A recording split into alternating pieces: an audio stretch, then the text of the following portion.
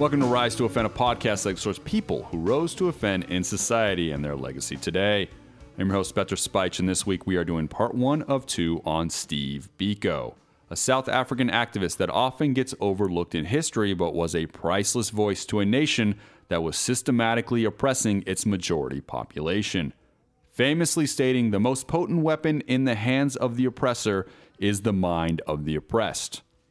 Born December 18, 1946 in King Williamstown, South Africa, in what is now known as the Eastern Cape Province, Bantu Stephen Biko would be born into a world whose laws would decimate any forward movement for his people. But will the vast number of blacks, after all their experiences, be able to live a life without giving vent to feelings of revenge, of Yes, we believe it is the duty of the vanguard political movement which brings about change to educate people's outlooks. I mean, in the same way that blacks have never lived in a socialist economic system, they've got to learn to live in one. In the same way that they've always lived in a racially divided society, they've got to learn to live in a non-racist society. And joining me, as always, Brandon Hahn and Jocelyn Sharp. Bantu Stephen Biko was born on December 18, 1946 in King Williamstown, South Africa. He was born at his grandmother's house and the third child of Matthew and Alice Biko. He had an older sister named Buklazava and older brother named Kaya, born with the native tradition and language known as Xhosa. The Xhosas were technically, they were basically pacifists of the Zulus. They were, they were chased out, they separated from the tribe. So they weren't as, like the Zulus were really our proud, in terms of military, they are our pride and joy. They are. With the Assagais. Everything they did was revolutionary, just like, the first, they were the first ones with the shortened spear. So Shaka invented a spear that was quicker to stab with and not as cumbersome to like to a sort of lug around. javelin. Yes. Because the spear hadn't really been changed over all those years, and he changed adapted. that. He changed everything. He was one of the best military. You guys, if it wasn't for the guns, you guys wouldn't be here. I know. The Xhosa people in the late 1940s had a literacy rate of 30% and made 18% of the African population. They would speak their native tongue, but would not learn English until later years in primary school, with many not completing the education. Before they could reload. Do you have Zulu blood in you? I do. I guess, yes, because Xhosa people are of the Zulus. Do that again. I'm half Xhosa. Do it again. So, Xhosa, I love that. I can't do that. I love that. It's given as an exclamation mark, isn't it? No, that's the click. X. So there's the 3 clicks. There's the X, which is the, and then there's the Q, and then there's the C, which is. So those are the 3 different. Matthew Biko, Steve's father, was a police officer, and Steve would grow up in Ginsburg Township in the settlement of approximately 800 families. The conditions were very poor, with every 4 families having to share a water supply and toilet. What is behind the firm, continued refusal of African women to accept passes? Well, the passes have been enforced in South Africa for a very long time among the men. And it has become very clear that the pass system in South Africa is the basis of forced and cheap labor. Now, to impose such a system on the African women is to create hardships. Firstly, African women will have to produce these passes on demand. If they fail to do so, they will be arrested in the streets. They will be stopped at stations. They will be stopped as they visit one another in the locations. And if they haven't got those passes, they will be immediately arrested and brought before the court. Now, African men who value their women just as any other people value their women, say what will happen to their children. By the age of 2, in 1948, South Africa would officially pass and start installing apartheid laws. The word apartheid was an African word that means apartness. Ladies, why was the Black Sash formed in the first place? Well, the Black Sash was formed in the first place because the nationalist government introduced the Senate bill into Parliament. It was a bill to expand the size of the Senate to almost double the size of its original size. And you fear that this would do what? Well, we felt that it was a legal trick, or we didn't know whether it was legal then, but we felt it was a piece of trickery and against the spirit of the Constitution. What has been the official government reaction to your protests of mourning? The government have ridiculed us for mourning. They don't understand, or say they don't understand, why women should stand mourning a constitution. They think we would be much better staying at home and looking after our children. And obviously you both disagree. Well, we think that we do look after our children. We feel very much that this is looking after our children, because after all, it's the future of our children we're worried about.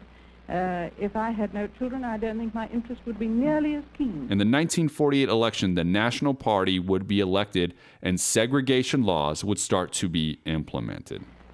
In this connection, it's been said that the South African woman, the white woman, occupies a privileged position in the world because of the abundance of servants and cheap labor here. Wouldn't this somehow conflict with what you're trying to do, arouse women to a protest? Yes, it does. I think that we are very privileged women in that we are not tied to the kitchen sink as so many women are in other parts of the world. And I think that is all the more reason why women should play their full part in the duties of an individual in a democracy. We feel that democracy cannot work unless every individual knows what her obligations are in a democracy. But I think you're putting the standard of morals very low if you reckon that we are going to go on supporting apartheid just in order to keep our servants. The definition of apartheid, according to its Wikipedia page, is apartheid was characterized by an authoritarian political culture based on white supremacy, which encouraged state repression of black Africans, colored, and Asian South Africans for the benefit of the nation's minority white population. After World War II, how do you think something like this passed through legislation? Can I phone a friend? Yeah, I know. I can't. It's amazing to me that you wouldn't even learn your lesson from a thing like World War II. And then not only that, from what America has already gone through initially with racism, with slavery and that type of stuff. I mean, I understand that things were still pretty bad back in the 40s. It wasn't apartheid bad, but it was still pretty terrible. I don't know. Segregated. Like, these are the types of things where it's like, and again, it's South Africa. It can easily just slide underneath the radar. What Black consciousness seeks to do is to produce at the output end of the process real Black people who do not regard themselves as appendages to white society. This truth cannot be reversed. We do not need to apologize for this, because it is true that the white systems have produced through the world a number of people who are not aware that they too are people. Our adherence to values that we set for ourselves can also not be reversed, because it will always be a lie to accept white values as necessarily the best. The fact that a synthesis may be attained only relates to the adherence to power politics. Someone somewhere along the line will be forced to accept the truth, and here we believe that ours is the truth. When you come out of a racially charged war, any of them across the world, there was a racially charged war because there were people who believed that what is to us the morally wrong side of the argument was right. And those people still exist. You know, they didn't die. They didn't win the war, you know? So there was people all over the world who were fighting on the other side. It's not that nobody learned their lesson. It's just that sometimes there's more people who believe the wrong thing than the right thing. The importance of Black solidarity to the various segments of the Black community must not be understated. There have been in the past a lot of suggestions that there can be no viable unity amongst Blacks because they hold each other in contempt. Coloreds despise Africans because they, the former, by their proximity to the Africans, may lose the chances of assimilation into the white world. Africans despise the coloreds and the Indians for a variety of reasons. Indians not only despise Africans, but in many instances also exploit the Africans in job and shop situations. All these stereotype attitudes have led to mountainous intergroup suspicions amongst the Blacks. What we should do at all times is to look at the fact that 1, we are all oppressed by the same system. 2, that we are oppressed to varying degrees is a deliberate design to stratify us, not only socially, but also in terms of aspirations. And on top of that, too, I really do think as a worldview, again, there was still plenty of racism back in those days. Mm-hmm. Black people in general, in the whole world, were viewed as lesser than. And at that time, you look at South Africa, and it's all white. It's getting up with the times. They're taking it out of a third world country view. And to the outside, they're like, well, they're making it better. Look at the buildings. Look at the things that they're putting in play. I don't think they read the fine print. 3, it is to be expected that in terms of the enemy's plan, there must be the suspicion. And that if we are committed to the problem of emancipation to the same degree, it is part of our duty to bring to the attention of black people the deliberateness of the enemy's subjugation scheme. 4, we should go on with our program, attracting to it only committed people, and not just those who are eager to see an equitable distribution of groups amongst our ranks. This is a game common among liberals. The one criterion that must govern us is our commitment to action. The white minority would be educated and come from various parts of Eastern Europe and use that education and laws to legally take control and power of the majority of Africans who many still believed and practiced in the ancient cultures and language like Xhosa and Zulu. In my own analysis and that of my friends, there was some kind of anomaly in this situation where whites were in fact the main participants in our oppression and at the same time the main participants in the opposition to that oppression. It implied therefore that at no stage in this country were blacks throwing in their lot in the shift of political opinion. The arena was totally controlled by whites in what we called totality of white power at the time. So we argued that any changes which are to come can only come as a result of a program worked out by black people. And for black people to be able to work out a program, they need to defeat the one main element in politics which was working against them, and this was a psychological feeling of inferiority, which was deliberately cultivated by the system. So equally too, the whites, in order to be able to listen to blacks, needed to defeat the one problem which they had, which was one of superiority. The lack of education and assimilation to the Western culture and ideals of the white culture allowed them to be taken advantage of, and many laws to instill the power of the white minority would start to become effective without a political voice opposing them. We as Christians believe the development of the non-white people, and we certainly try to develop them as far as possible by building their churches, subsidizing them in their church work, and we are also trying to give them leadership where they want it. And our experience is that these people prefer to be left in their own churches. As a matter of fact, there are 9 different non-white churches belonging to the Dutch Reformed Church amongst the non-white people. And they prefer that. The lack of education and knowledge of rights can do what to a nation of people who did not participate or hold any political power during a regime that saw them as a lesser form of human.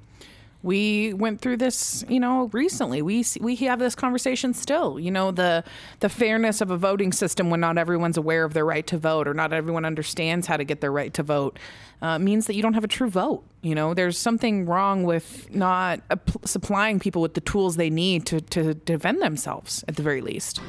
And this led to some kind of political emasculation of the black population especially, with the result that there was no participation by blacks in the articulation of their own aspirations.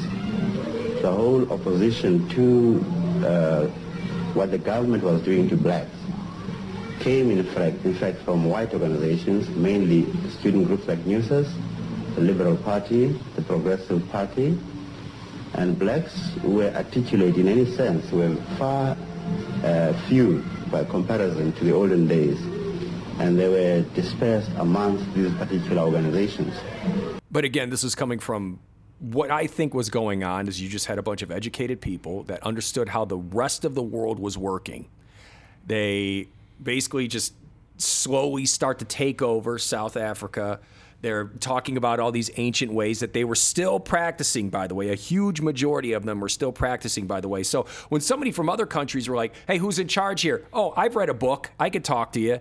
That's what was going on. I mean, unfortunately, the majority of those people were all Eastern Europeans. Is the government convinced that the African wants and accepts apartheid as a development policy? For obvious reasons, many opponents of this policy tried to influence the Bantu people in the other direction. And like all new philosophies, like all new policies, we had to put our case to the Bantu people. And I can safely say today that the Bantu people are accepting the policy of self-development, which essentially is apartheid essentially is in an ever-increasing tempo.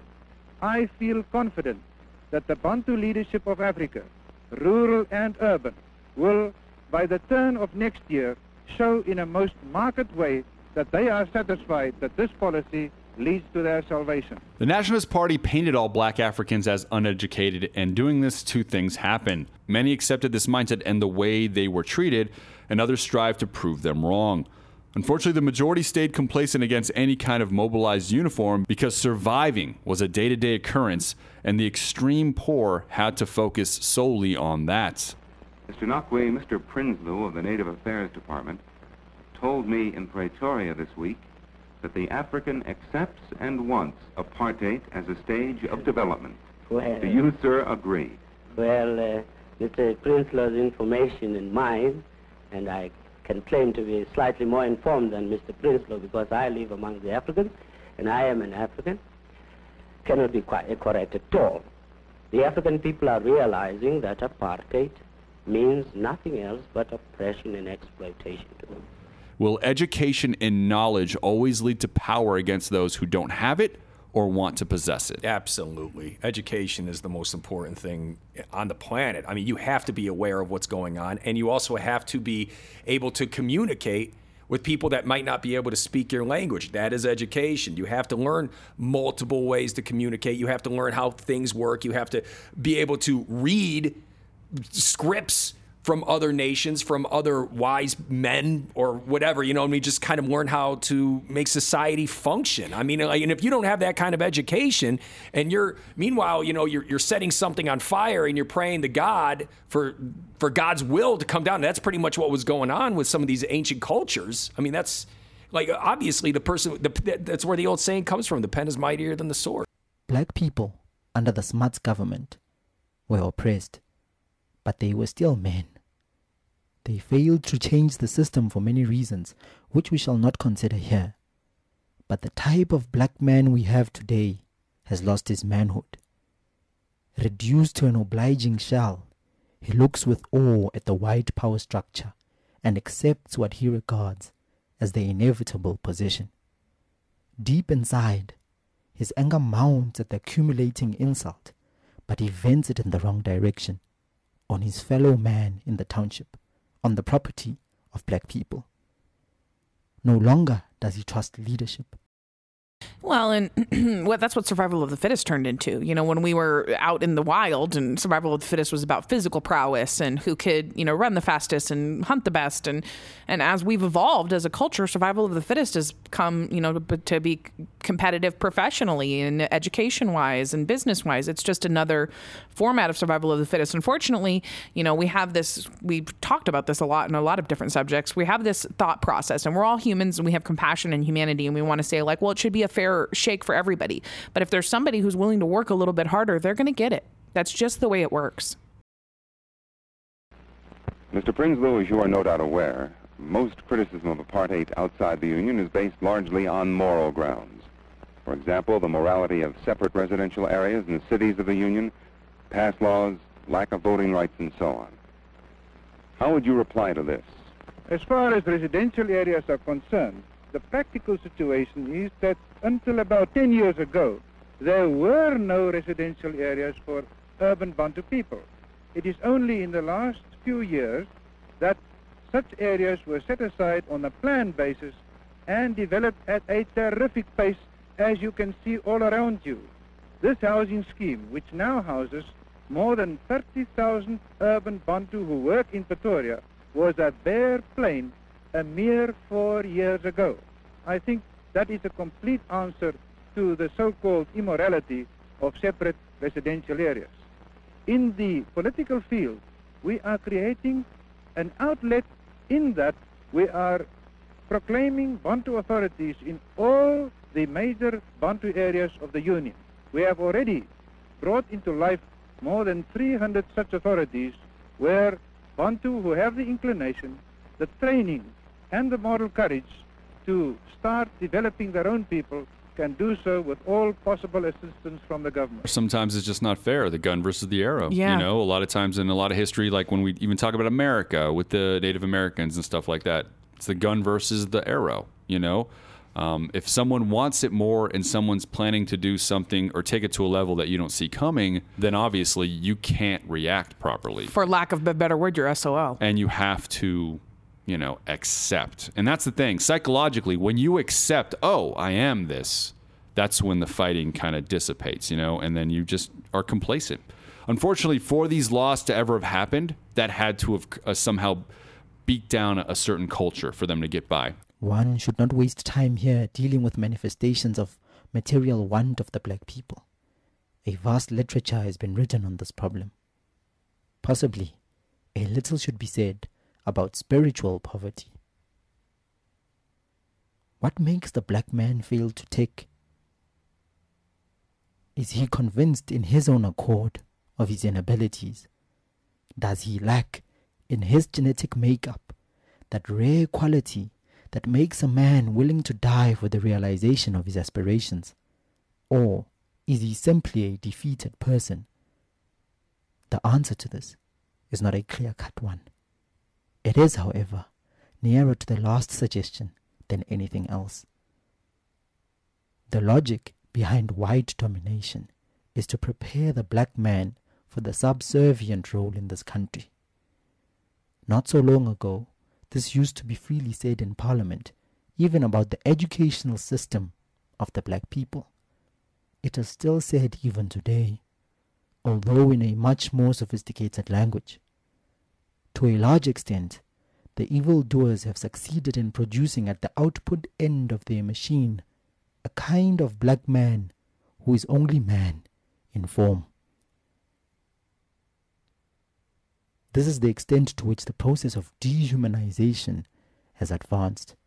I just think that for these laws to happen, number one, if you did stand up and fight for your rights, you were putting yourself, you're putting your family, you're putting everything that matters in jeopardy. Because back in those days, it wasn't like like when we have discussions here in America, you disagree with me? Well, F you on Facebook. Right. No, you disagree with me, you're getting a bullet in the head. And that's the problem. And your family. That's the problem where everyone thinks it's so easy to be an activist. And that's why we should revere them and treat them as the brave, amazing people that they are, because people put their lives at risk in situations like in real, actual conflict, and not the fake conflict that we see today, and not the shit that's like people's lives aren't in danger. Like there's parts of this world where people just defending their own right to live puts their life in danger. How does it make you feel when you are aware that your beloved country is the subject of so much worldwide condemnation? Well, you see, I have so many friends in other countries, Mr. McCutcheon, and I know that I'm not the subject of their condemnation, and I must say that makes it much easier for me to bear, you see. But I understand well the reasons for this condemnation, and much of it is justified. But it doesn't personally make me unhappy, except I would say this, that when I go overseas, I meet people who start condemning South Africa, that very often I find myself, my blood beginning to get warmer, and I find myself defending it. Even defending the government, in fact. The apartheid laws, which were segregation of the white minority from the black majority, started passing laws that would ensure that they would maintain control and power over them, and these laws would pass unopposed for many years. In what examples, for example? Well, I can give you one very good example. I remember sitting next to a fellow at dinner in San Francisco, and he said to me, this Dr. Malan of yours must be a very vicious old man. And I said to him, I said, you know, that's not true. Actually, Dr. Malan is in his own particular white world, he's quite a nice old gentleman. But when he comes into the world of race, when race morality becomes his supreme morality, which it is, that's what apartheid is, it's race morality, then he will take any step whatsoever to ensure the supremacy of his own people. In other words, Mr. McCutcheon, if you make your own survival your supreme moral value, then you're capable of almost anything, even though you're a nice old man. In 1950, it was officially illegal to have any sexual relations across racial lines, and that would be called the Immortality Amendment Act of 1949. By 1950, they would pass the Population Registration Act, and this would classify all people into 4 racial categories: white, black, colored, or Indian. Depending on which classification you were placed in on this would ensure you different rights, and the rights of those who were black were the least amount of freedom and rights. A people without a positive history is like a vehicle without an engine. Their emotions cannot be easily controlled and channeled in a recognizable direction. They always live in the shadow of a more successful society. Hence, in a country like ours, they are forced to celebrate holidays like Paul Kruger's Day, Heroes' Day, Republic Day, and so on, all of which are occasions during which the humiliation of defeat is at once revived. Then too, one can extract from indigenous cultures a lot of positive virtues, which should teach the Westerner a lesson or two. The oneness of community, for instance, is at the heart of our culture. The easiness with which Africans communicate with each other is not forced by authority, but is inherent in the makeup of African people. Thus, whereas the white family can stay in an area without knowing its neighbors, Africans develop a sense of belonging to the community within a short time of coming together. Can you in any way blame the people of South Africa for allowing a small minority to come in and instill these laws, and is complacency for rights a common mindset? Complacency is absolutely a common mindset. That can happen anytime, you know what I mean? And a lot of the times, too, it's just based in fear. So I can easily see somebody going, all right, I'll play by your rules. Just don't kill my family. I don't believe for a moment that we are going to willingly drop our belief in the nonviolence stance as of now. But I can't predict what will happen in the future, in as much as I can predict what the enemy is going to do, but by the opposition. And if the opposition is prepared to fight their backs to the wall, conflict can be avoidable. I get that people want to say oh, blame, you should have done something, but that's so easy. It's never people who are in the situation saying you should have done something or I should have done something. It's always people on the outside being like, well, why? Complacency makes it sound so aloof when it's less about complacency. And I agree with you. I think that it's more about survival. There is times when you cannot do what is 100% the right thing because it will endanger the lives of your family members and endanger the life of your daughter or your son or your wife or your husband. And that's just not the risk. A lot of these young kids that want to be railing against shit online these days don't know what it's like to put value in another human being or be responsible for that person's life. Are you familiar with the language in some of these documents the accused have discussed with black groups? Yes, since some of those documents were drawn up by me. The one noting with concern and disgust the naked terrorism of the government? That is correct. You say naked terrorism. Do you honestly think that is a valid statement? Well, I think it is a far more valid statement than the charges against these men here. Really? Yes, really. I'm not talking about words. I'm talking about the violence in which people are baton charged by police, beaten up. I'm talking about police firing on unarmed people. I'm talking about the indirect violence you get through starvation in the townships. I'm talking about the hopelessness, the desolation of the transit camps. Now, I think that, all put together, that constitutes more terrorism than the words these men have spoken here, but they stand charged. and white society is not charged. Apartheid would plague South Africa for decades, and after these laws were put in place, the culture was being taught of their place, and injustices were commonplace. 3.5 million non-white South Africans were removed from their homes and placed into segregated neighborhoods. A massive eviction on a large scale, all due to race. And it was all legally done. Born shortly before 1948, I have lived all my conscious life in the framework of institutionalized separate development. My friendships, my love, my education, my thinking, and every other facet of my life have been carved and shaped within the context of separate development. In stages during my life, I have managed to outgrow some of the things the system taught me. Hopefully, what I propose to do now is to take a look at those who participate in opposition to the system, to participate not from a detached point of view, but from the point of view of a black man, conscious of the urgent need for an understanding of what is involved in the new approach, black consciousness.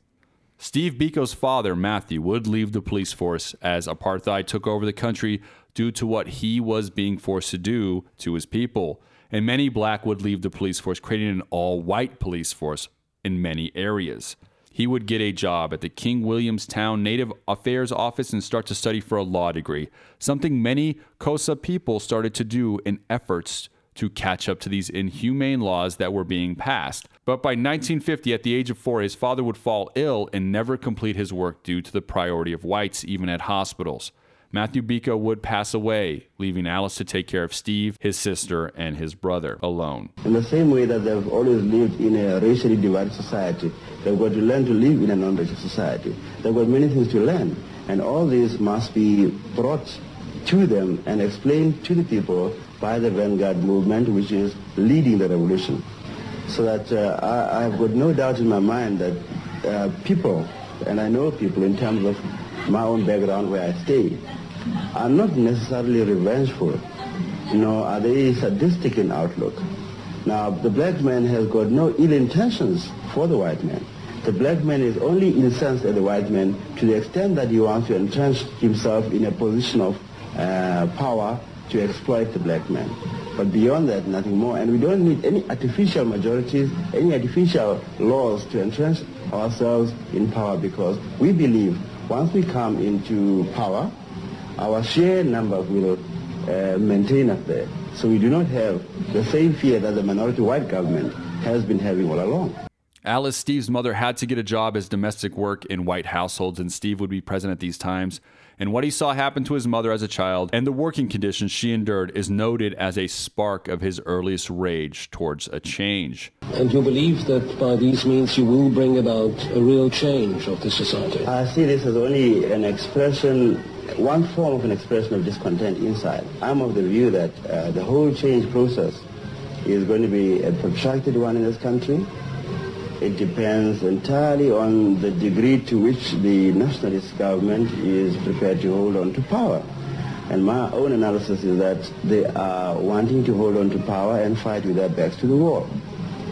Now, conflict could only be avoidable if they were prepared to avoid it. Those who are at the seeking end, that is, those who want justice, who want an egalitarian society, can only pursue their aspirations according to the resistance offered by the opposition. And if the opposition is prepared to fight with their backs to the wall, conflict can be avoidable. Alice knew in order to change, assimilation was key, and they would be raised in a Christian environment.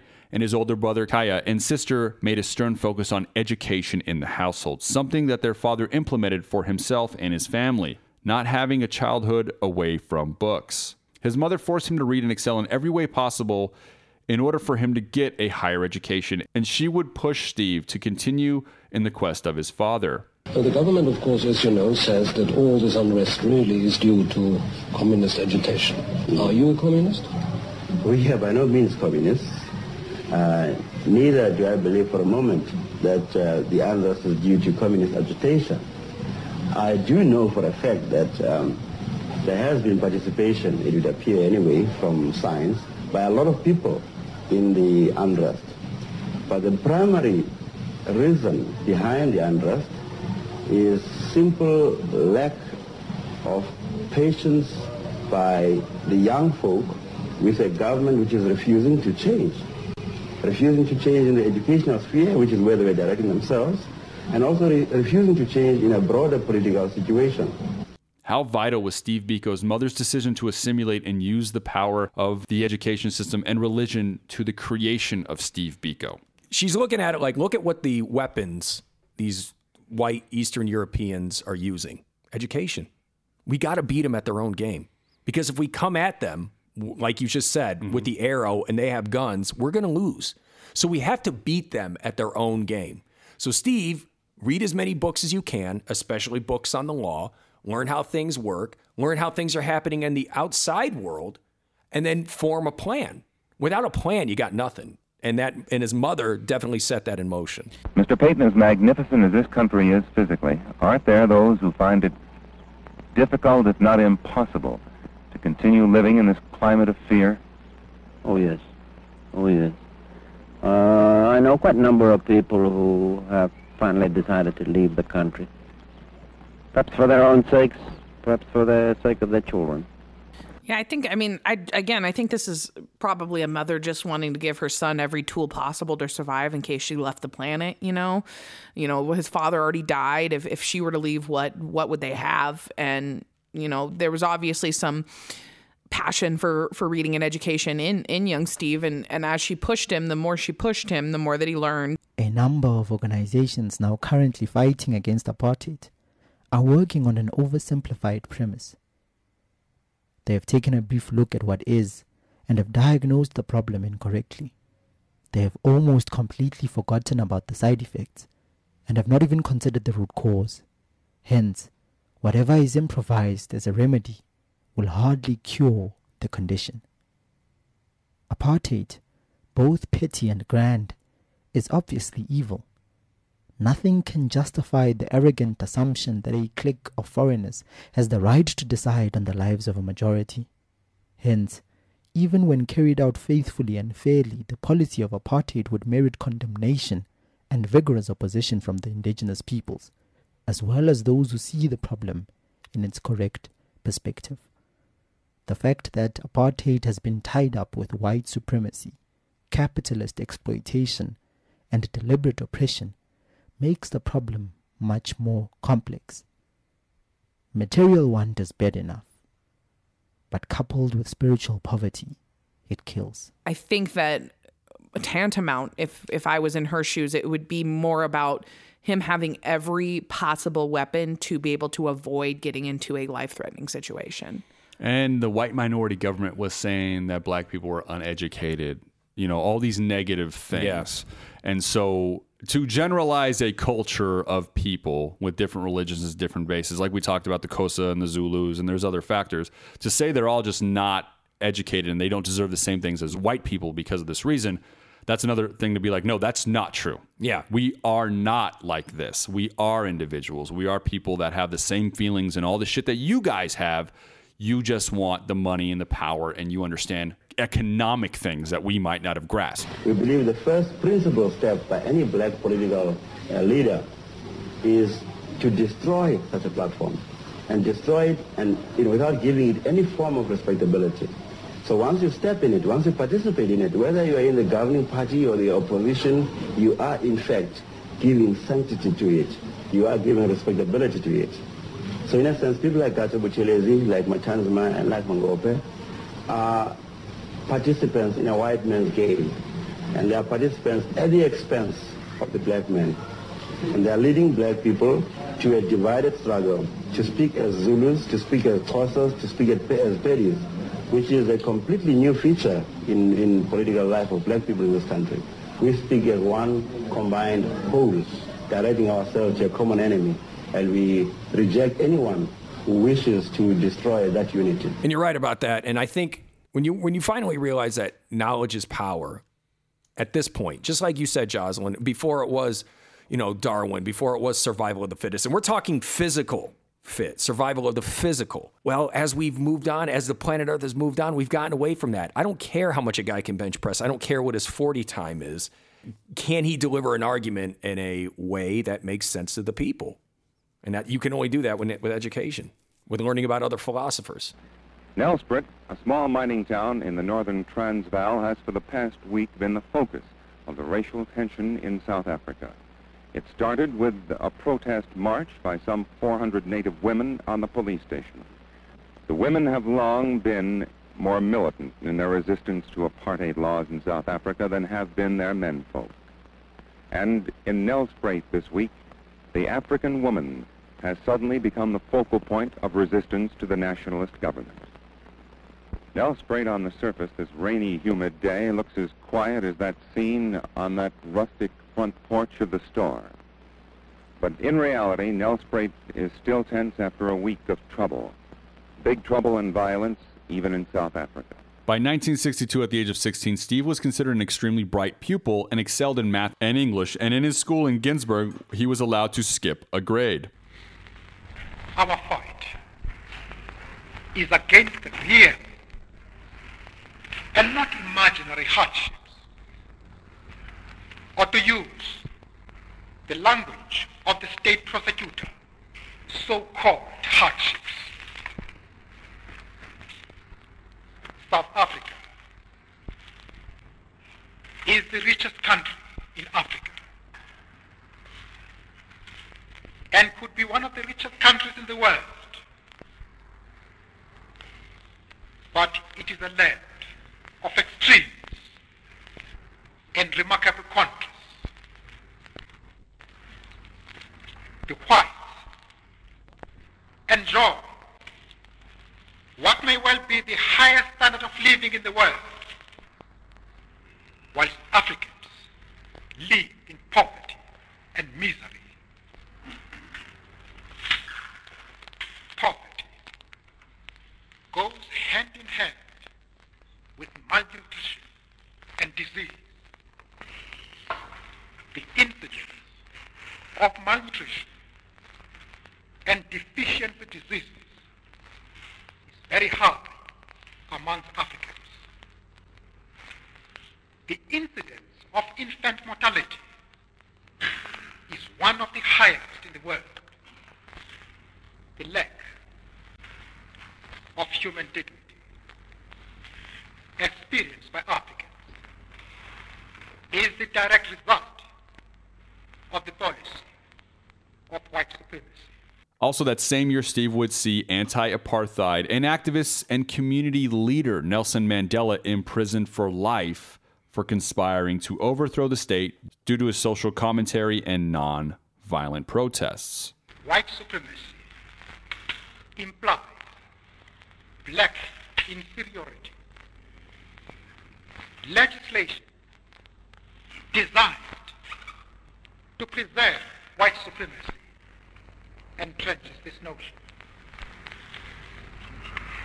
I have dedicated my life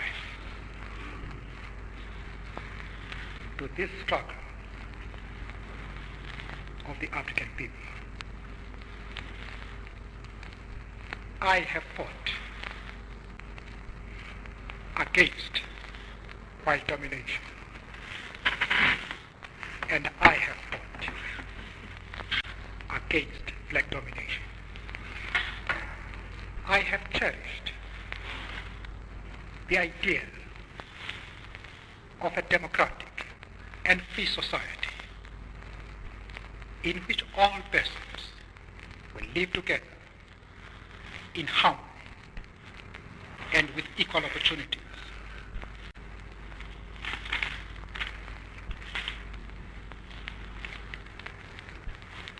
It is an idea for which I hope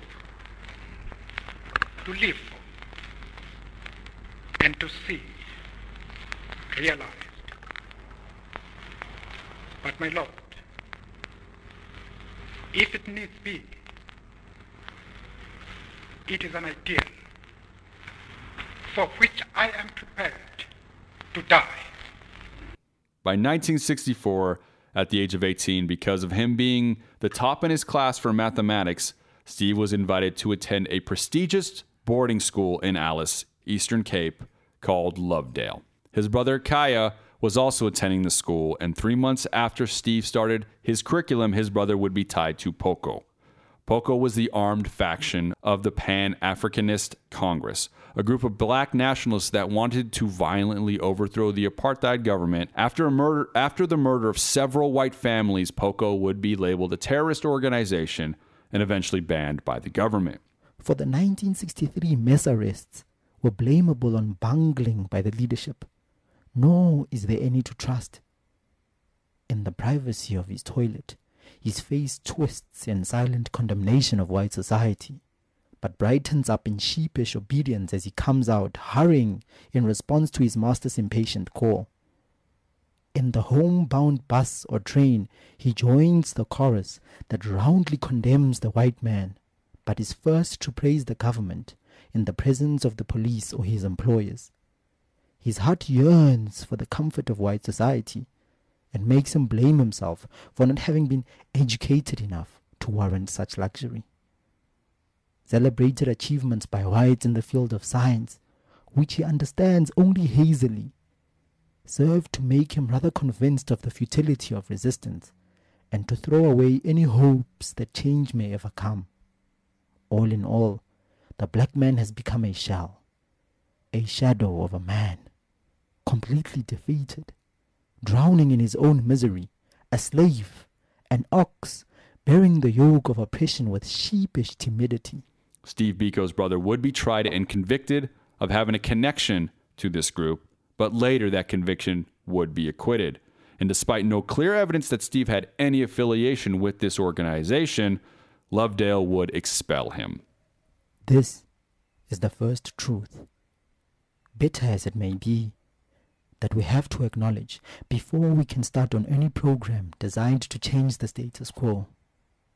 It becomes more necessary to see the truth as it is if you realize that the only vehicle for change are these very same people who have lost their personality. The first step, therefore, is to make the black man come to himself, to pump back life into his empty shell, to infuse him with pride and dignity, to remind him of his complicity in the crime of allowing himself to be misused and therefore letting evil reign supreme in the country of his birth. This is what we mean by an inward-looking process. This is the definition of black consciousness. Working diligently to become an educated person and exceeded all expectations. What does being tied to a group like POCO do for your future and your voice? The company you keep is who you are to most people. And that's really what it is unfortunately, that's part of our survival mechanism. You know, we look at people, we look at who they're around, that tells us what kind of person they are. Like, it sucks because he wasn't a part of it and he didn't do anything to be a part of it, but it was his brother and his brother was close enough. And this is a government who's going to look for any single way, shape, and form that they can silence or take away the credibility of this group, because this group is making good points and valid points in the wrong ways, but whether they're nonviolent or violent, they're going to want to take away the credibility. But surely that approach inflames racial hatred and anti-whiteism. My lord, blacks are not unaware of the hardships they endure or what the government is doing to them. We want them to stop accepting these hardships, to confront them. People must not just give in to the hardships of life. They must find a way, even in this environment, to develop hope. Hope for themselves, hope for this country. Now, I think that is what black consciousness is all about. Now, without any reference to the white man, to try and build up a sense of our own humanity, our legitimate place in the world. At this point, it just sounds like the white minority, they may have been in charge, but they were afraid.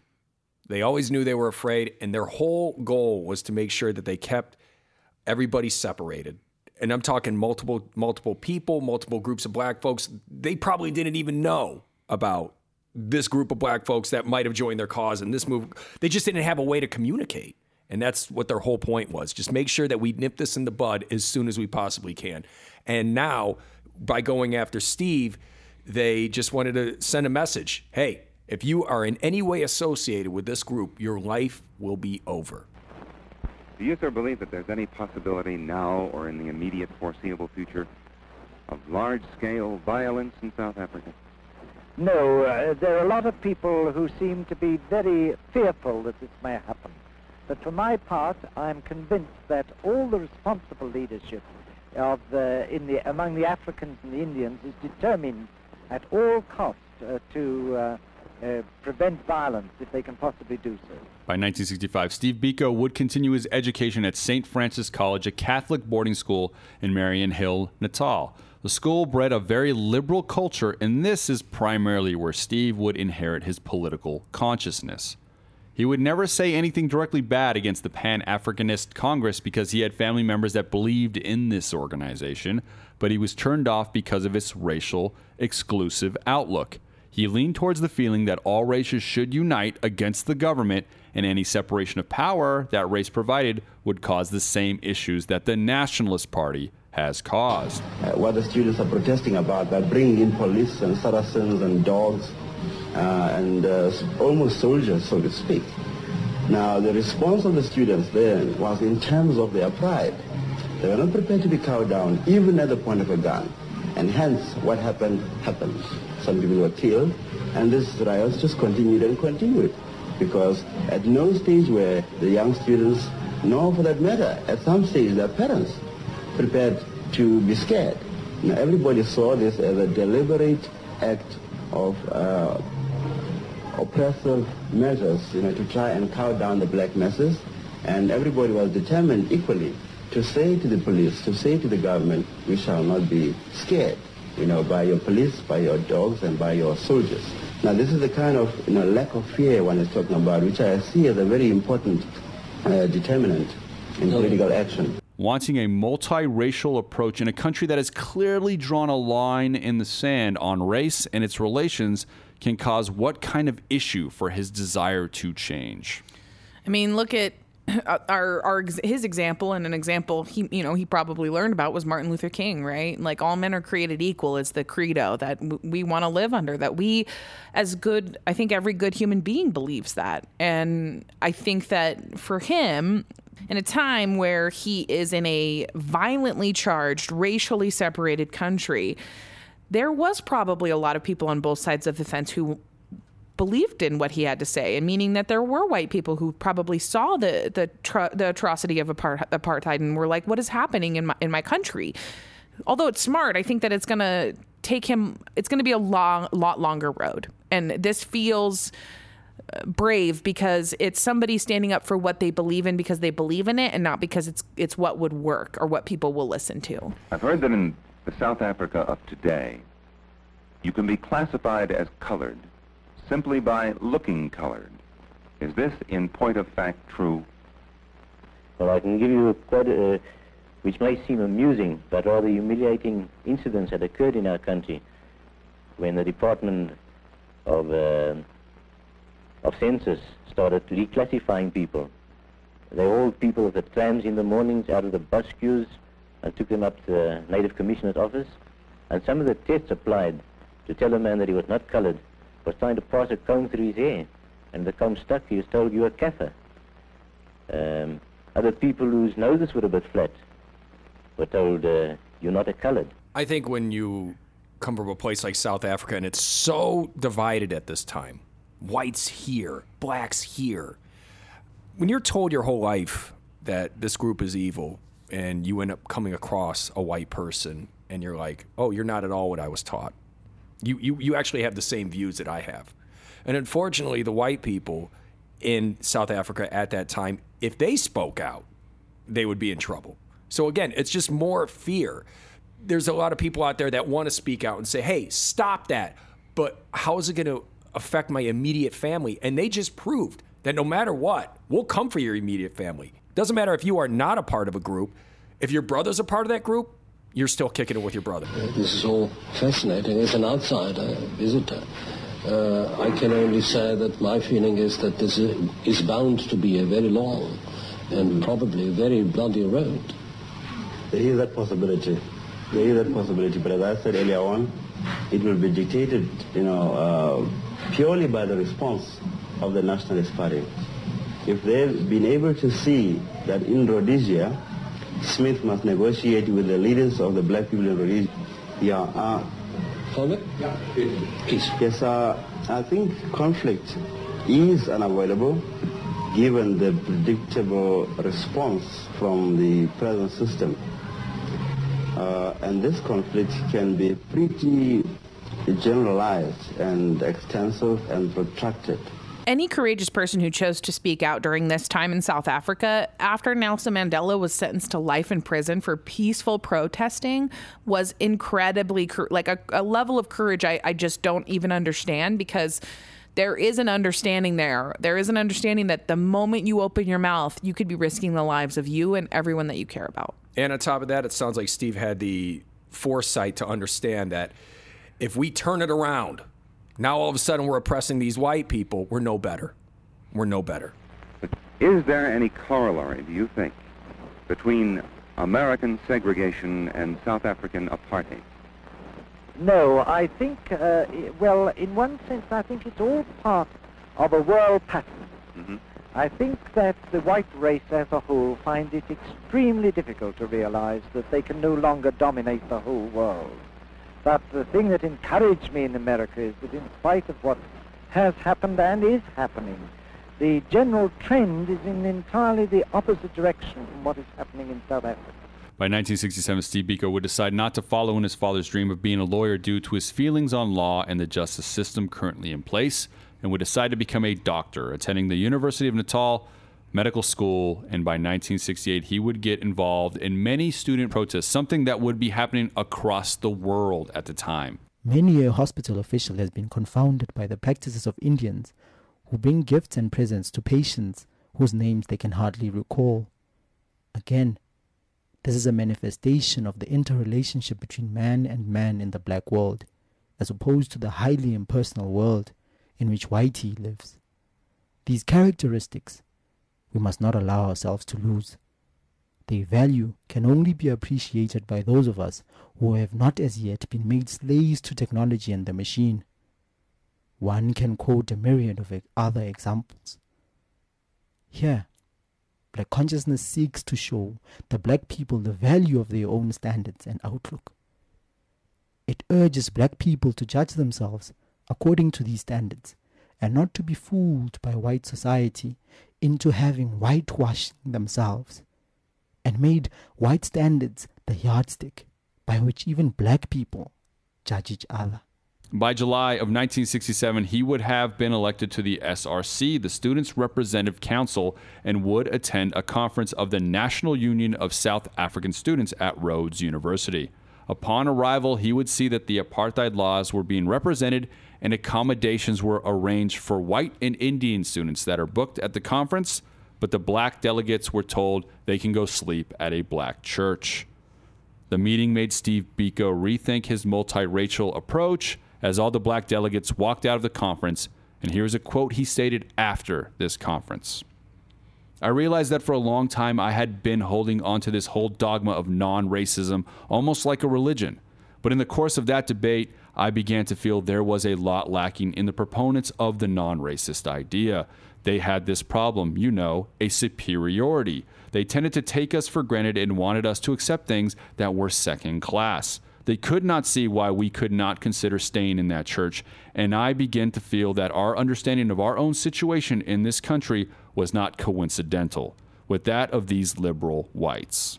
In the first instance, I think blacks have flexed their muscle a bit, and they now know the degree of dedication that they can find amongst their own members when they are called to action, and they now know the kind of response they will get from the various segments of the population, the youth, the oldies, and so on. And the second lesson, of course, is the response from the government and the white population at large. The government responded in one way, and the white population also in another way. One doesn't want to get into details here, but reading newspapers, you get some kind of idea of the extent of fear that was prevalent in white society at a particular time, especially just after the first onslaught in Soweto, where there was a real fear throughout the community, throughout the country. Nobody knew just where something would happen next. Black Africans had to overcome the enormous psychological and cultural damage imposed on them by a succession of white racists and a government that made its racism law. Despite completely understanding his position, was a nonviolent approach to this ideology possible at this stage? It's hard to say what's possible because everything is technically possible done the right way. And in a world where Steve Biko had the resources that we do today, like the internet and social media, I think it's possible. I think what would need nonviolently in this day and age, he would need a massive amount of people to be on his side. That's the only way that it would work. But in this day and age, if we may, apartheid is not possible. It's not possible. Yeah, that's what I'm saying, because of exactly what you said. Yeah. So I don't think there was a way nonviolently for him to, what is he going to do nonviolently that's going to change? Because all that he's going to do is speak out, put into jail, right? So where's the option? What option has the Nationalist Party left them? We are going to change South Africa.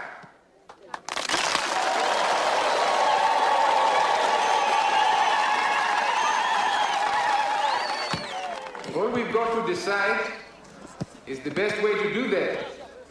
And as angry as we have the right to be, let us remember that we are in the struggle to kill the idea that one kind of man is superior to another kind of man. And killing that idea is not dependent on the white man. We must stop looking to him to give us something. We have to fill the black community with our own pride. We have to teach our children black history. Tell them about our black heroes, our black culture, so they don't face the white man believing they are inferior. Then we'll stand up to him any way he chooses. Conflict if he likes, but with an open hand too. To say that we can all build a South Africa worth living in. A South Africa for equals, black or white. A South Africa as beautiful as this land is, as beautiful as we are. I do think that's an option for the nonviolent protest. But again, I think what would have to happen is if you do the nonviolent protest, you would have to make the outside world come to your aid. And once you are constantly, without question, viewed as a victim, which they clearly are, you can do it, but it's going to take a lot more time, and you have to have a lot more patience. And when every single day and every day you wake up and you hold on to this non-racist religion that he previously spoke of, and you're just getting kicked down and kicked down and kicked down, everyone's going to have a breaking point. The surge towards black consciousness is a phenomenon that has manifested itself throughout the so-called third world. There is no doubt that discrimination against the black man the world over fetches its origin from the exploitative attitude of the white man. Colonization of white countries by whites has throughout history resulted in nothing more sinister than mere cultural or geographical fusion at worst, or language bastardization at best. It is true that the history of weaker nations is shaped by bigger nations. But nowhere in the world today do we see whites exploiting whites on a scale even remotely similar to what is happening in South Africa. There's still going to be people finding out about what happened, right? But it's not like today. It's not like today in that it happens in South Africa, and for many decades until the internet becomes available, it takes weeks and months for that information to dissipate throughout the world. By the time the weeks and months have passed, that activist is dead in jail. You know what? There's no way for them to get help. Dominic Berger, you believe in apartheid as a way of life? Yes, I do. Why? In South Africa. Why is that, sir? because the race which is in a lesser state of development is by far in the majority here. And numerically, of course, they are much stronger. And because also I believe that it is according to God's will that the white race, which is in the majority in this country, should be preserved. And also everything we have done in the last 300 years and built up in the church and in the state should be preserved and not be swallowed up by an, I wouldn't say inferior race, because I don't believe it is an inferior race, but a lesser a race which is in a lesser state of development, that's all. But at this point, too, in the 60s, all over the world, people were fighting these minor battles. Like, it's not like, I mean, people talk about 60s here in America like it's the most racist place in the world. Well, clearly it's not. Clearly it's not. But again, look at how long the Emancipation Proclamation, look at how long, you know, black the civil folks, rights movement. That's what I'm saying. There are still golf courses out there that don't allow black dudes. Yep. You know, I mean, it's like, it's still, and again, and it's catching on, and it's catching on. South Africa didn't have that luxury just yet. At this point, it's him versus a completely insurmountable odds. The black man is well able, and the white man knows it. I mean, the irony of that kind of situation is that when the white government negotiates so-called independence for the so-called Transkei, they don't speak in terms of a qualified franchise. In the Transkei, every Transkeian votes, you see? And you get white nationalist politicians arguing that this is a system which is going to work for the Transkei.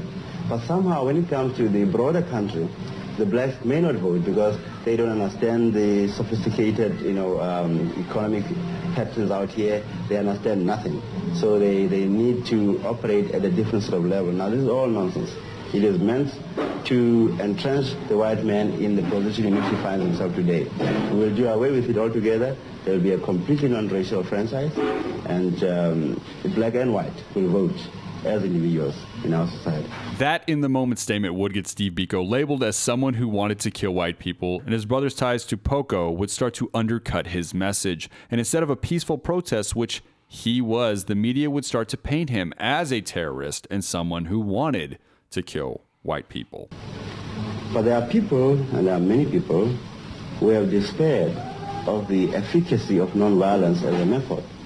They are of the view that the present nationalist government can only be unseated by people operating a military wing.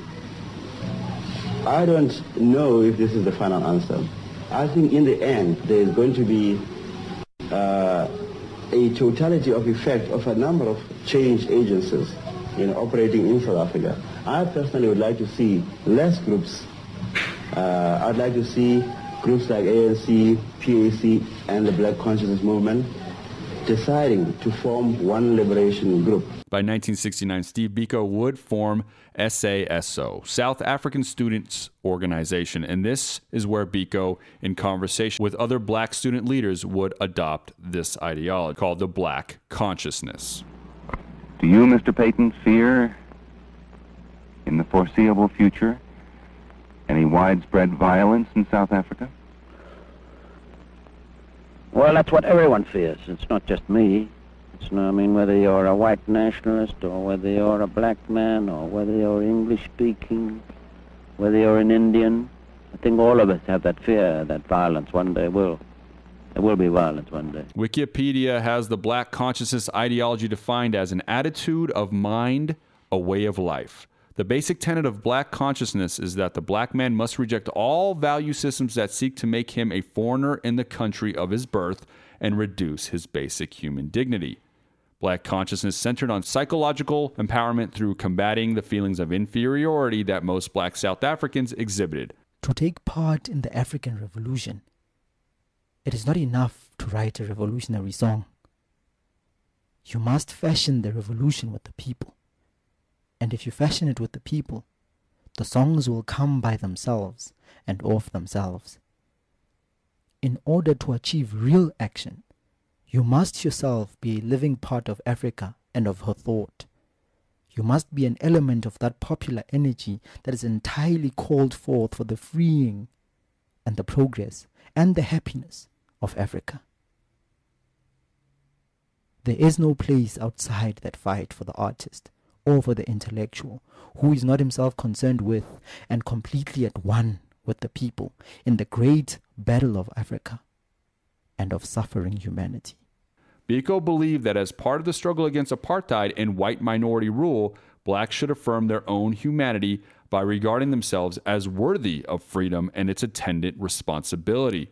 It applied the term black Africans, but also to Indians and coloreds.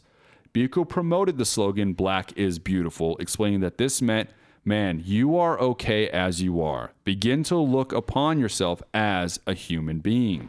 In view of the daily indignities, humilities, and in some cases actual hardships, economic and otherwise, that the non-European is subjected to because of the apartheid laws, do you ever wonder at or puzzle that a non-European can ever be civil to a white?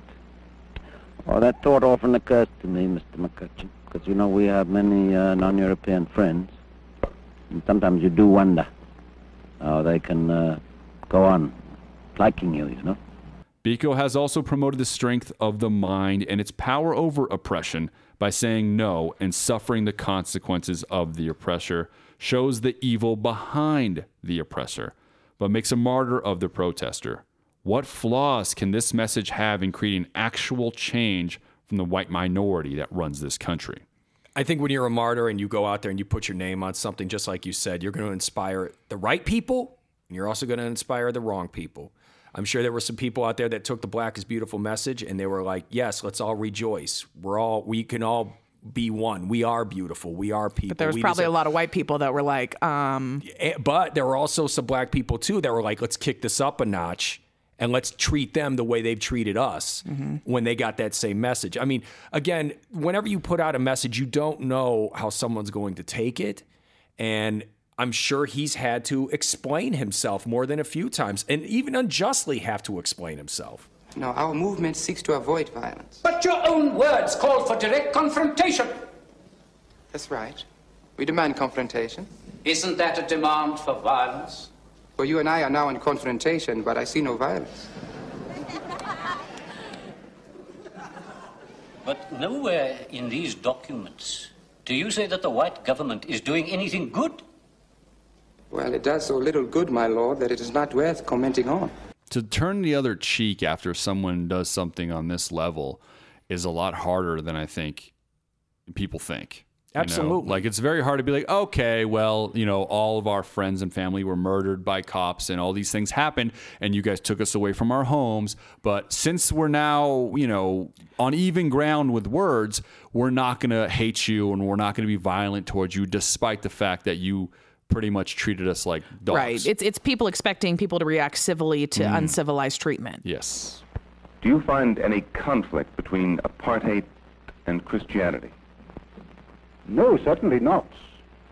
As a matter of fact, our Dutch Reformed churches are doing much more for the Christianization of the non-white people in this country than any other Protestant church in this country and anywhere in Africa. In January 1971, Steve would write an article that would place a large spotlight on him and release it under his name, Steve Biko. The article was White Racism and Black Consciousness. Here is the opening 2 paragraphs to his article. No race possesses the monopoly of beauty, intelligence, force, and there is no room for all of us on the rendezvous of victory. I do not think Aimé Césaire was thinking about South Africa when he said these words. The whites in this country have placed themselves on a path of no return.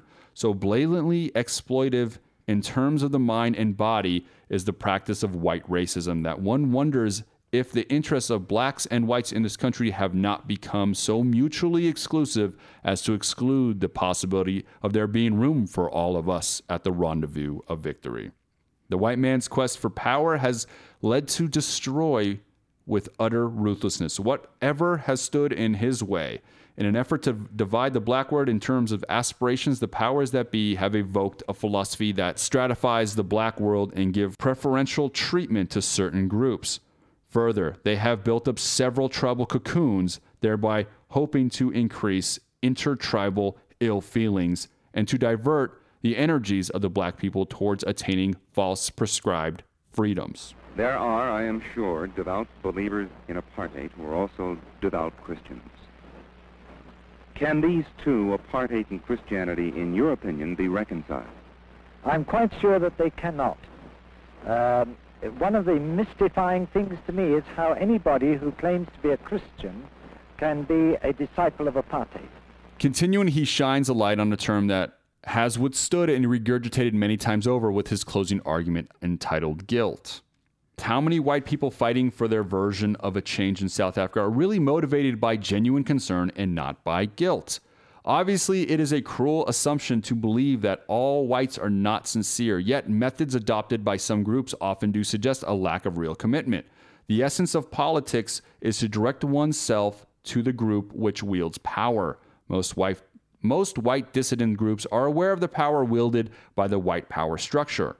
They are quick to quote statistics on how big the defense budget is. They know exactly how effectively the police and the army can control protesting black hordes, peaceful or otherwise.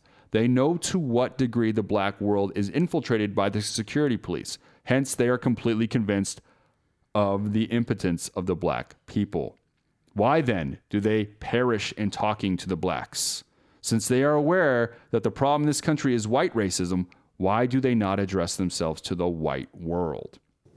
That white power presents itself in totality, not only provoking us, but also controlling our response to the provocation. This is an important point to note because it is often missed by those who believe that there are a few good whites.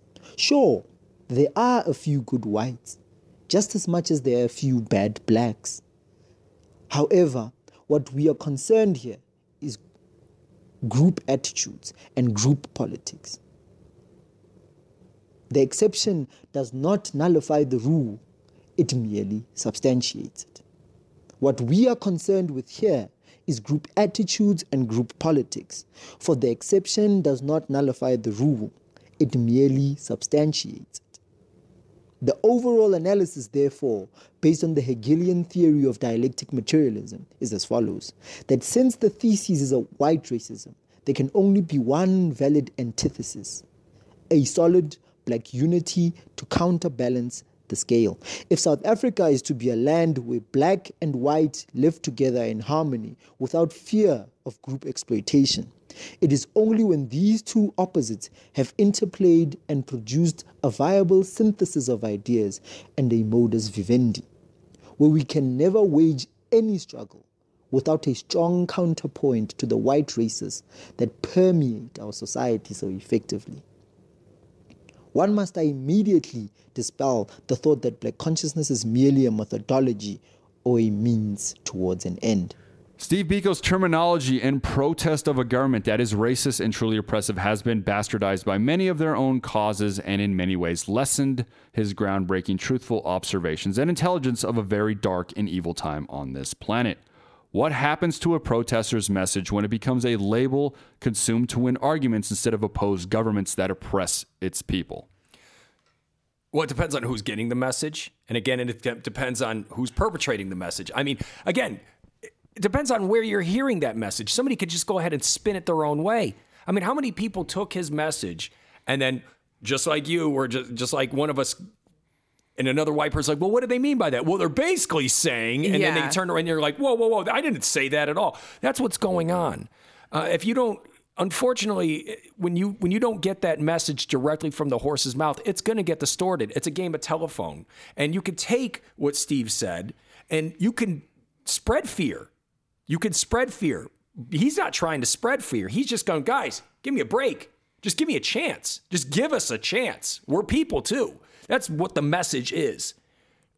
But if it was a white dude back in those days, filled with fear, explaining what Biko said to another white dude who's also filled with fear, now all of a sudden you have two people that are on guard. Instead of being accepting to the message, now it's like, what do you want? You know, it happens to this. To this day, it still happens. You, sir, have been fighting a fight for a long time that requires, as I see it, a great deal of quiet, sustained courage. Don't you ever have a sense of futility, of uselessness? Well, there come times, of course, when one does feel that you're frustrated in what you're trying to do, and yet, on the other hand, there's a great thrill in it. So we've actually covered a ton of stuff on our podcast that we talked about, like the Me Too movement and stuff, right? Where anyone can take any message and they can make it about them. And in making it about them, you don't make it about the message anymore. When you take a good intention, when you take a good message, when you take a revolution on some level and you try and make it subjective and you try and make it about you and fit in your life, then you take away the message, right? You make it about you, and then it's not about the message anymore. And I think that that's what probably was happening, especially in a time where we have to continue to reiterate, because I think people forget how slowly information moved back then. So as much as like we can call out people for not saying the right thing today, it took months and months for people to find out people were spreading lies. Hence, one is forced to conclude that it is not coincidence that black people are exploited. It was a deliberate plan which has culminated in even the so-called black independent countries not attaining any real independence. With this background in mind, we are forced to believe that it is a case of haves against have-nots, where whites have always been the haves and the blacks have always been the have-nots. There is, for instance, no worker in the classical sense among whites in South Africa, for even the most downtrodden white worker still has a lot to lose if the system is changed. He is protected by several laws against competition at work from the majority. He has a vote and he uses it to return the nationalist government to power because he sees them as the only people who, through job reservation laws, are bent on looking after his interests against competition with the natives. It should therefore be accepted that an analysis of our situation in terms of one's color takes care of the greatest single determinant for political action, which is color, while also validly describing the blacks as the only real workers in South Africa. It immediately kills all suggestions that there could ever be effective rapport between the real workers, who are black, and the privileged white workers, since we have shown that the latter are the greatest supporters of the system. True enough, the system has allowed so dangerous an anti-black attitude to build up amongst whites that it is even taken as almost a sin to be black, and hence the poor whites, who are economically nearest to the blacks, demonstrate the distance between themselves and the blacks by an exaggerated reactionary attitude towards blacks.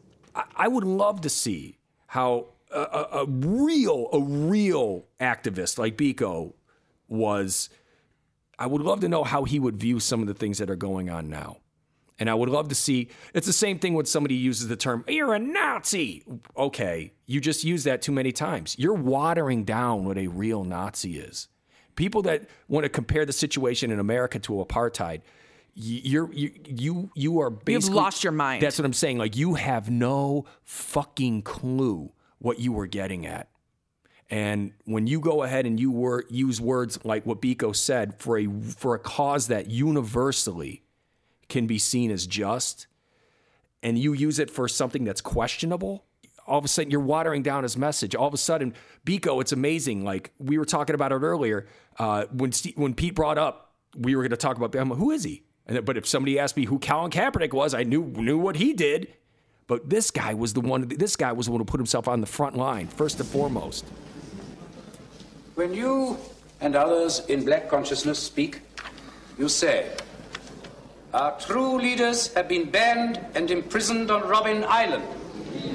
Who are you referring to specifically? Specifically, we refer to people like Mandela, Sobukwe, people like Govan Mbeki. And is it not true that the common factor with these people is that they have advocated violence against the South African government? The common factor with these people is that they have selflessly pushed forward the struggle of the black man.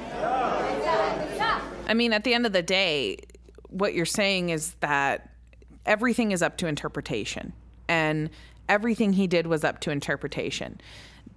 But even if we take all that out and we take the people making about them away, anytime that somebody perpetuated his message that wasn't on his side, they weren't perpetuate, because that's what people do. People change the message to fit their narrative. So if I believe in what he says, the verbiage I'm going to use is going to be positive verbs, right? Psychologically, that's what I'm going to do. But if I'm against his message, I'm only going to hear the things that I don't agree with, and those are going to be the things that I highlight. That's how politics works. And this is what was happening here, is that there's two very different sides of the fence. They live on different sides of cities and of a country, and it's completely and totally separate.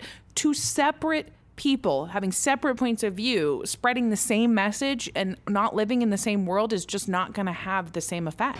You cannot, in pursuing the aspirations of black people, operate from a platform which is meant for the oppression of the black people.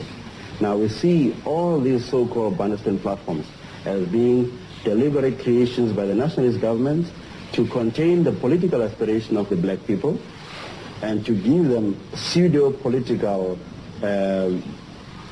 platforms to direct their attention to. If you want words to matter in any society or in any place, you have to always have those words come from where they were coming from and where they were written to, you know? And these words were written to apartheid Africa. And that is where the protest lies. So to put his words on a meme with someone else's face with a different fucking cause or a different reason, you are killing his words. These words are for one of the most unjust things that ever happened, you know. And you're minimizing his cause, too. And don't minimize it. Exactly. Don't minimize it. Don't use his words. He used them, and he knows why he used them. And because he used them in 2019, there is no apartheid. He's one of the voices that did that. And that's where I feel regurgitating words from great leaders like that is such a disservice and such just a disrespect to their legacy. His legacy is what he left behind, and it doesn't have to do anything with us. Now we as BPC, I am a member of the Black Conscious Movement. I was a member of BPC before I was banned, and now I have been, I'm told, appointed as honorary president of BBC. Now, the line that BBC adopts is to explore as much as possible non-violent means within the country, and that is why we exist. Well, we're living in a world today where even on a very tiny, small scale, and it's important to the people that it's affecting, rights are being taken away. Rights that people had last year, they no longer have. And people forget that if you bastardize, to use that term, or you water down, or you make this shit part of pop culture, it takes the steam out of it. You need to give it the same amount of levity that it had when we needed it than today. Write your own paper. Yeah. Write your own paper. Don't steal Steve Biko's. My worst fear is that working on the present analysis, conflict can only be on a generalized basis between black and white. We don't have sufficient groups who can form coalition with blacks, that is, groups from the whites at the present moment.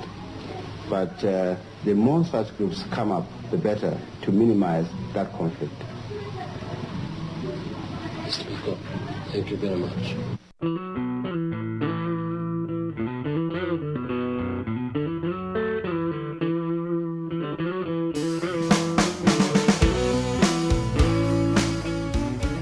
Follow my co-host Brandon Hahn on Facebook, Twitter, and Instagram at Mr. Hahn Comedy. Jocelyn Sharp on Facebook, Twitter, and Instagram at Jocelyn Sharp. And Sylvia Alvarado on Twitter and Instagram at It's the Sylvia. Follow us on Facebook and Twitter at Rise to Offend, and on Instagram at Rise to Offend Official.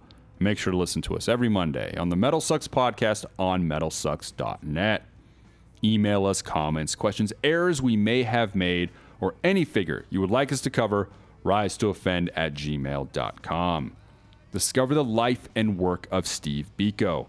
Find his speeches on youtube.com and locate the Steve Biko Foundation at www.sbf.org.za. Also check out all the books written by and on Steve Biko, where ebooks are sold, and discover the film by Richard Attenborough called Cry Freedom, starring Denzel Washington and Kevin Kline. All content on this show is copyrighted by its owners. Thank you all so much for the reviews on iTunes. These 5-star reviews are helping this show grow and is all we can ask for from you guys. Please, if you listen to the show and appreciate all the hard effort behind it, review the show on iTunes for us. It truly means the world that you take the time to listen and to review the show. Next week, we will do part 2 of 2 on Steve Biko. Until next week, Repeat Offenders, RTO Podcast, signing off.